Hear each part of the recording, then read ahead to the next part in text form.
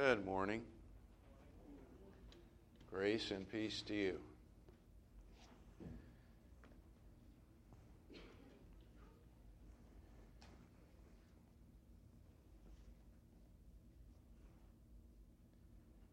Let's turn to 1 John 5. It's our second lesson from 1 John. We introduced it last week.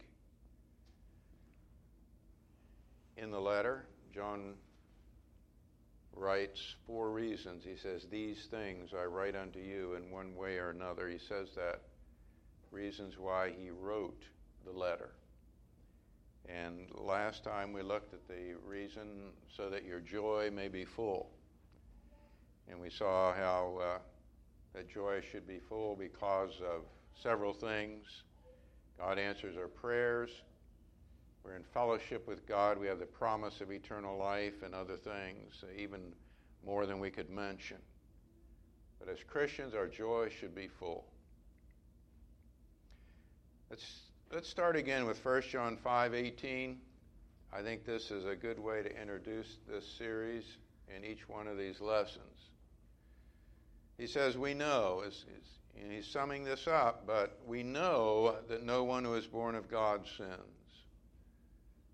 John is wanting us to know things for sure. As we said last time, the church is always under attack.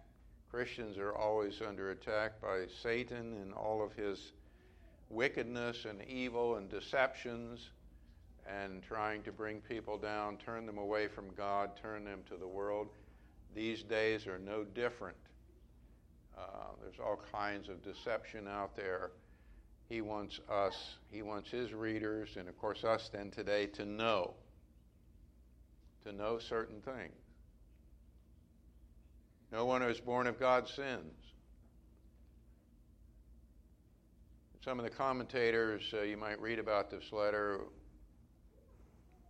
they were thinking that John was addressing the Gnostic philosophy, in which the body was evil and it didn't matter what you did in the body, but the spirit was good and holy. And so this is why John emphasizes some of these things, and it might well be true. But, it's not okay to sin in the body, and we're going to talk about sin this morning. As you can see, the title of the lesson, These Things, #not sin.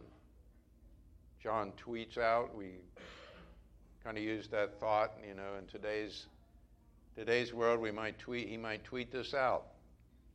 Use the social media. Didn't have that available to him in those days, so he wrote a letter. But he wants God's people not to sin. But he who was born of God keeps him, and the evil one does not touch him. We know that we are of God, and that the whole world lies in the power of the evil one. Do you know that? If you're in Christ, you're of God. If you're not in Christ, you're in the world, and the world is under the power of the evil one. The world likes to style itself as being good and righteous and altruistic. And yes, there's some good in the world, but it is not of God. And we know that the Son of God has come. We know that. Christians know that. He has come. It's not simply a faith thing. We know that by the evidence of history. He's come. Has given us understanding so that we may know him who is true. Jesus said in John 17, that's the essence of eternal life, to know God and to know his Son, Jesus Christ. Do you know him?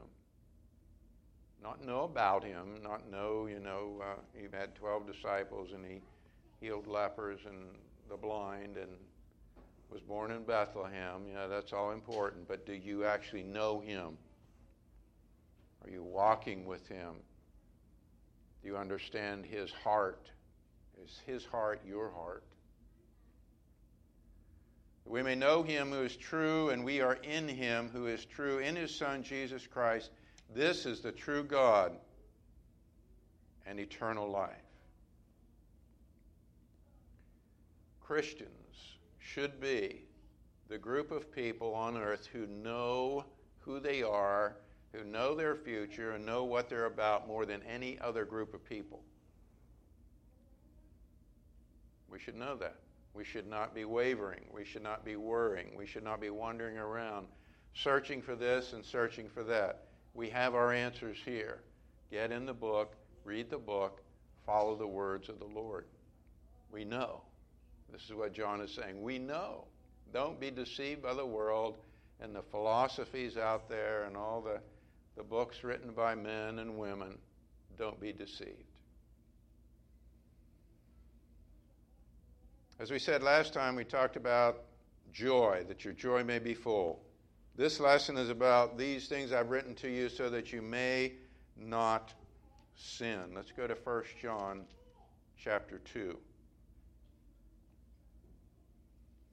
I know I have the little reference there to 1 John 1, 8 to 10. He talks there about we need to confess our sins, which means, first of all, you have to acknowledge your sins. If we don't acknowledge our sins, we can't confess our sins. And John says there, if we say we don't have any sin, we make him a liar, and the truth is not in us. But we all have sin. That we all do. So that's something you need to search out in your own life, comparing it with the Scriptures on a regular basis, and acknowledging before God your need for a Savior to confess those sins. But then he says in verse 1 of chapter 2, "My little children, I'm writing these things to you so that you may not sin." As we said, some of that Gnostic philosophy and maybe even other philosophies, of course, atheists don't care about sinning. They don't even understand sin. But the Gnostic was saying the body's evil, it doesn't matter what you do in the body. The spirit is holy inside. John's saying, no, wait a minute. That's not right. We should be striving not to sin. Sin needs to be taken seriously. It's not our favorite subject, I understand that. It's not my favorite subject. We like to talk about the love of God, right? And forgiveness and eternal life and grace and those kinds of things. But those things only mean something when we recognize that we have sin and that through Christ we are forgiven of sin. As Mike prayed in his prayer, that he came so that we might be forgiven, and as Rick talked about around the table. We have a problem, and it's sin. It needs to be taken care of. Sometimes we just view sin like it's a bad mark on a report card, you know. Well, I got an F or I got a D instead of getting an A or a B. But sin is much more serious than that. It's not a bad grade. It's a failure. It's when we leave things undone. It's when we fall short. It's when we overstep and we do something contrary to our calling as Christians. Sin causes great harm to the sinner, to those sinned against, to the name of Christ, and to his cause. I have this little story, even John talks in the letter about the pride of life. And we understand that, arrogance and pride is a sin. Just to illustrate how sin makes us look foolish, there was this young lawyer. And he was pretty good. He was around the top of his class. And he was doing well in a practice. And he decided to move to a smaller city because he heard they didn't have very many lawyers there. And he wanted to make a name for himself. I'm going to show these people what a real lawyer does. I'm really going to, perform some good work there for them. And so he's kind of lifted up in his own mind. Well, he's there. He's got his new office, and he's got, unpacking all of his files there in his lawyer library and everything, and getting everything set up in his office. And here comes this guy walking up the sidewalk to the front door, and he's thinking, oh, here's my first client. I'm going to really impress him, I'm going to make him see that I'm really a good lawyer, and I have contacts, and he's really coming to the right guy. So he hurries up and gets behind the desk and picks up the phone, and he's talking on the phone, and the guy comes through the door, and he's standing there, and he says, yeah, well, you tell the Attorney General that I'm going to meet with him on Tuesday, and I don't agree with what he's doing, and et cetera, blah, blah, blah. He goes on, he hangs up the phone, he says, all right, he says, what can I do for you, sir? And he says, the man says, I'm here to hook up the telephone.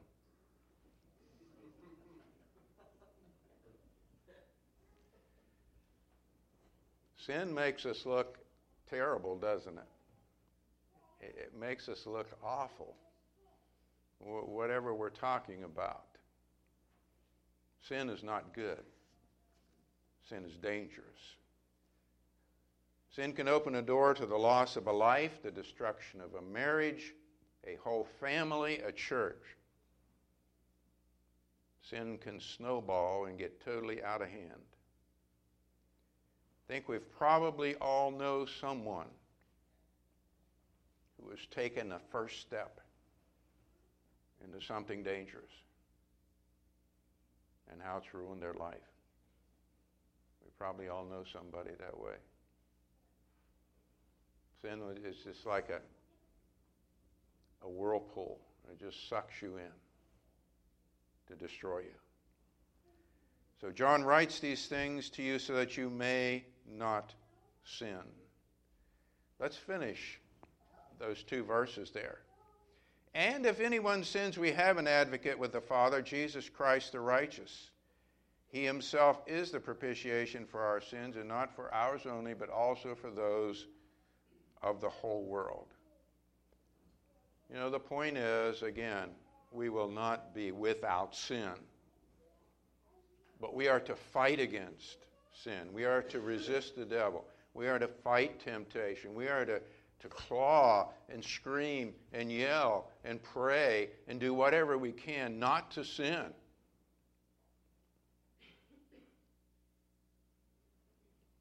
Too often we humans, even we Christians, choose the easy way. Which is easier? To give in and sin and ask for forgiveness, or to fight tooth and nail against the temptation and choose to do what's right?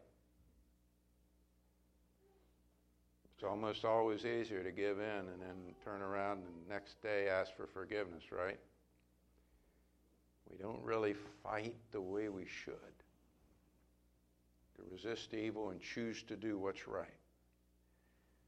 But if we sin, we have an advocate. We have a lawyer. That's the word there. The word for lawyer. A counselor. Jesus Christ the righteous. He's not crooked. Okay, he's not in this to make money or to make a name for himself, because he truly cares about each one of us. And the cross proves that. He is the propitiation for our sin. He is the sacrifice. He is that which appeases God's wrath, his blood. And we can be forgiven. But the challenge for us, we need Jesus to be the sacrifice. We need his blood to cleanse us. But we also need Jesus to help us fight against sin and to choose to do what's right, don't we? That's the upfront thing. That's first.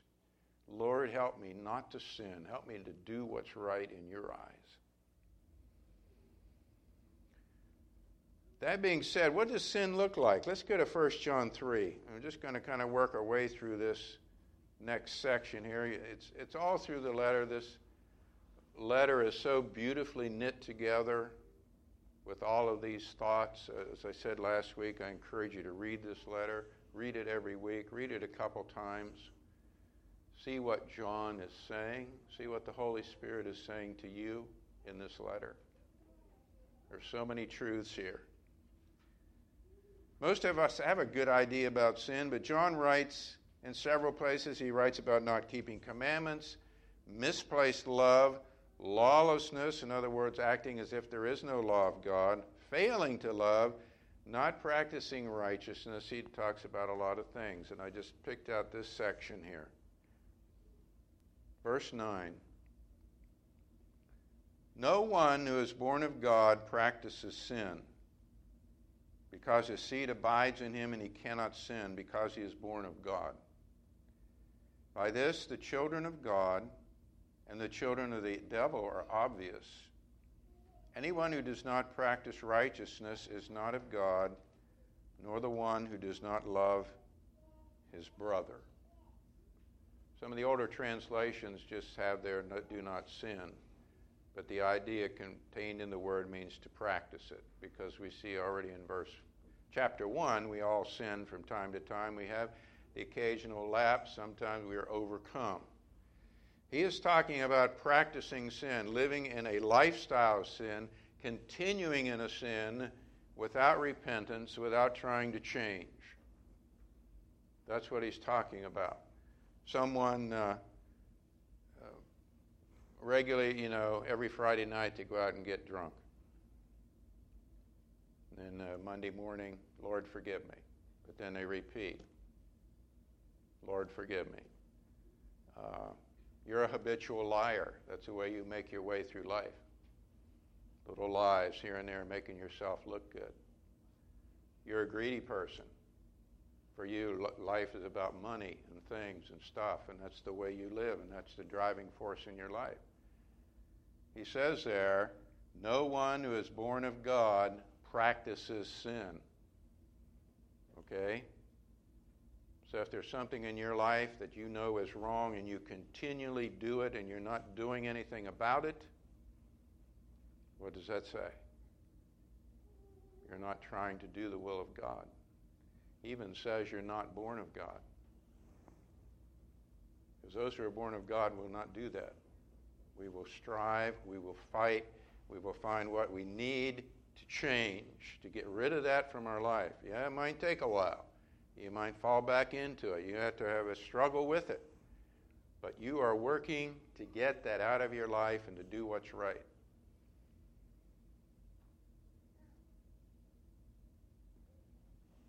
What else does he say there? Anyone who does not practice righteousness is not of God. Righteousness as defined by God. Doing the right things in every situation. Telling the truth. Loving your spouse. Rearing your children in the nurture and admonition of the world. If you have a job, you work hard. You're honest at what you do.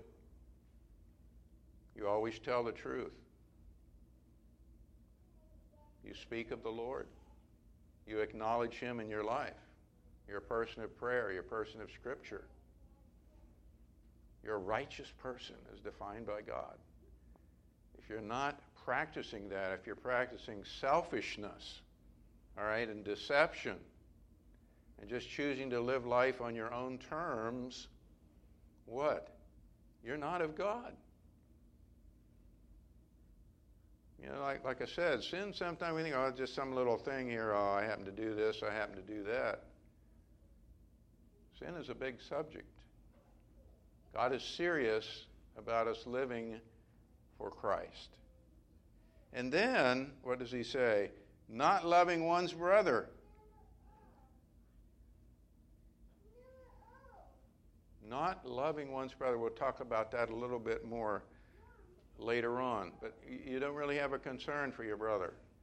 I think in context he's talking about brothers and sisters in the church.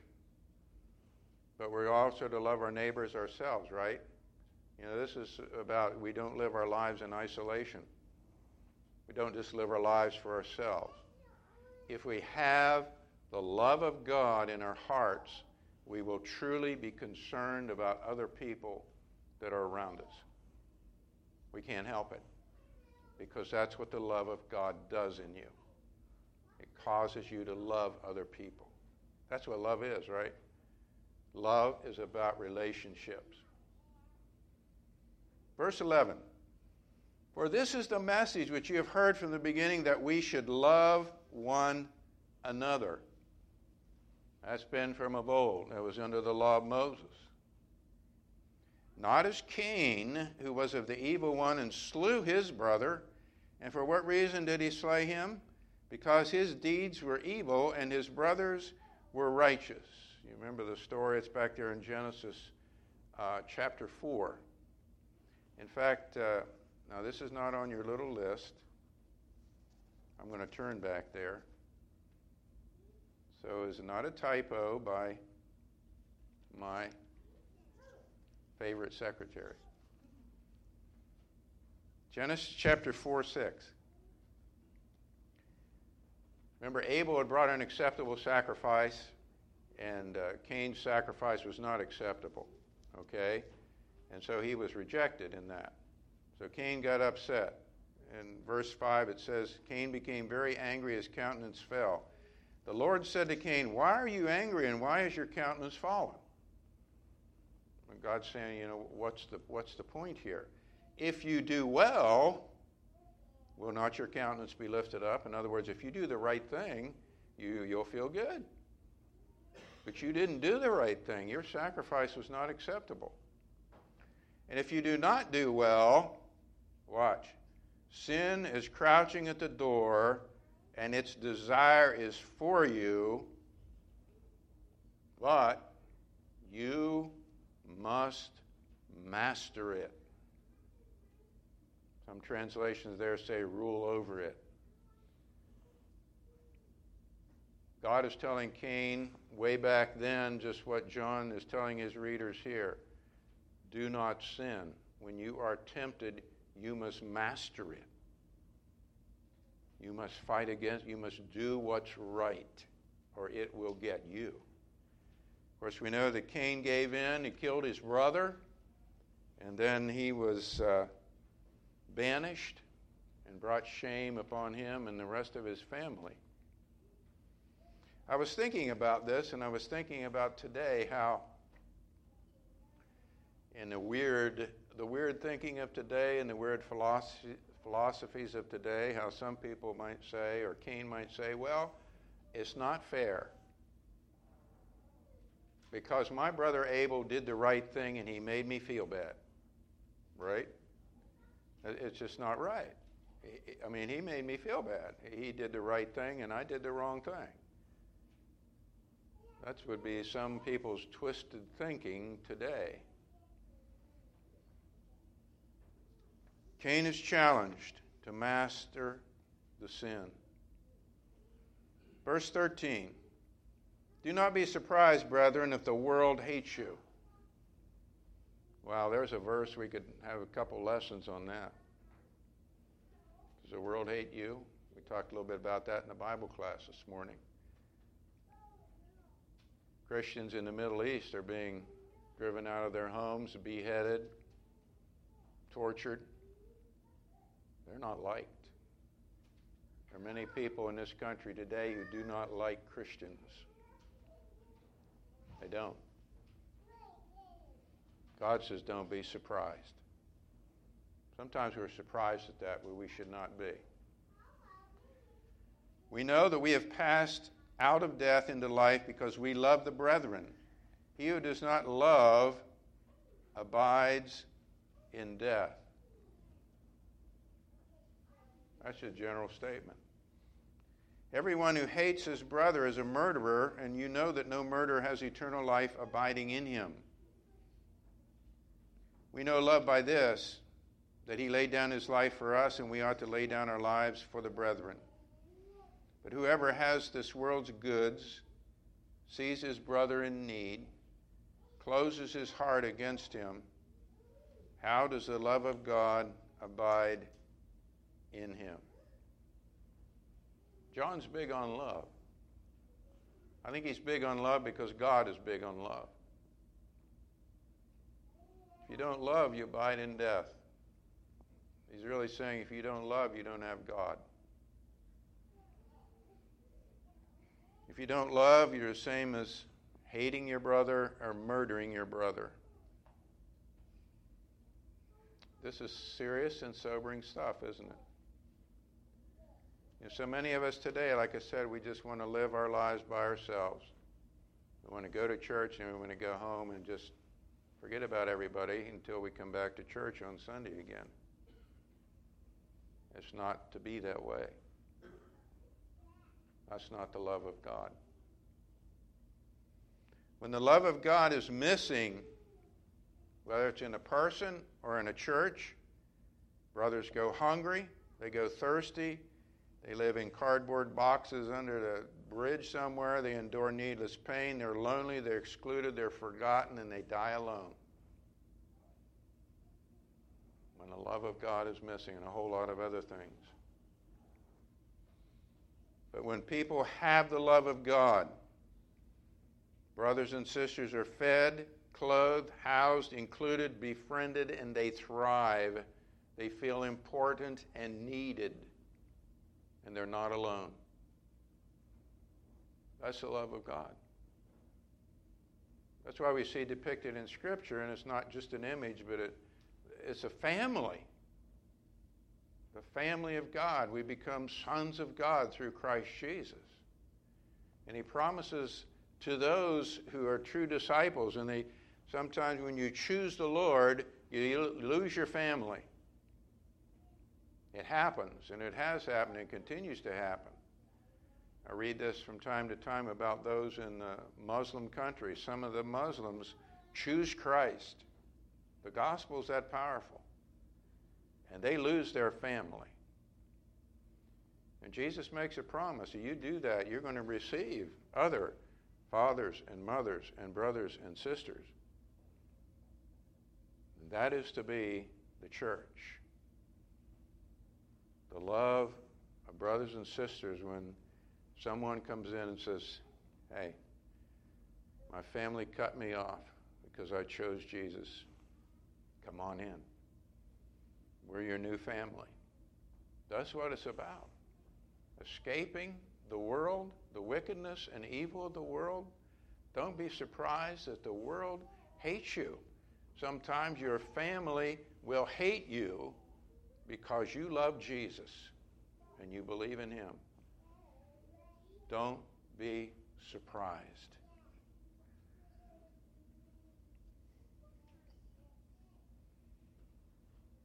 How to avoid sinning. Easier said than done. These things I write to you that you may not sin. 2 verses as we close out. First, chapter 2:29. If you know that he is righteous, meaning Christ Jesus, who lived in the body, lived in the flesh, you know that everyone also who practices righteousness is born of him. If you're busy doing what's right, if you know what's right and you're pursuing what's right, you will not sin. And when I say that, I mean you will not practice sin. You will not get caught up in sin. But we have to make a conscious effort. We must have the knowledge. We must have the desire. We must want to do it. We must realize we are in this fight against evil. And the devil's trying to bring us down. So we have to make the conscious effort to do what's right, to be led by the Spirit of God and to have that knowledge from the Scriptures. We've got to learn it and live it and do it and make righteous living a way of life. We need to learn to love, to live like Jesus, to love it. That's the way I live, righteously. And then, chapter 3:18, little children, let us not love with word or with tongue, but in deed and in truth. Learn to love with the love of God. You know, our love, human love, is puny and sporadic. And you know, sometimes it can just get cut off like that. You get mad at somebody and boy, right? You don't even want to talk to them. That's human love. The love of God, which comes through the fruit of the Spirit, love, joy, peace, it never fails. Yeah, I'm going to get angry, but boy, that love of God will stop that anger right now and say, wait a minute, I don't want to hurt this person that I love. Don't love in word or in tongue or just say you lie, just say you love me. Yeah, we like to hear the word, I love you, I love you. Yeah, that's good. But we need to show it. We need to show it in big ways, and we need to show it in little ways to those whom you love. Surprise somebody this week that you love in some way, doing something for them that they would never guess you would do. Show them that you love them.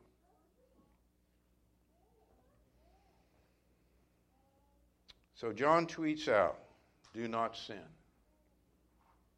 When you sin, people are hurt. People die. The devil is honored, and Christ is betrayed. Love one another. Do what's right. People are cared for. People thrive. God is honored. Christ is honored. And the church flourishes. It's a tough subject, sin. It's our weakness and has been from the beginning. John says don't sin. Let's work harder. Let's strive. Let's fight against the evil one. Choose to live righteously and choose to love as God has loved us. We close out, as always, offering an invitation. If anyone has been so moved by the Word of God and you want to respond this morning, first of all, for prayer in your life. Maybe you have some sin that's going on. You just cannot get rid of it. Somebody you can't forgive. Somebody that has hurt you, and wow, you still carry that in your heart. Something that you're just so caught up in right now that's like, wow, can I ever get out of it? Jesus can help you get out of it, but you've got to want to. So if you need prayer this morning for any reason, we're here to pray with you, pray for you. If you want to obey the gospel today, we can assist you with that, to become a servant of the Lord Jesus and have this hope for life eternal, the promise that he makes to us for those who are his. However you might want to serve the Lord this morning, please come while we stand and sing.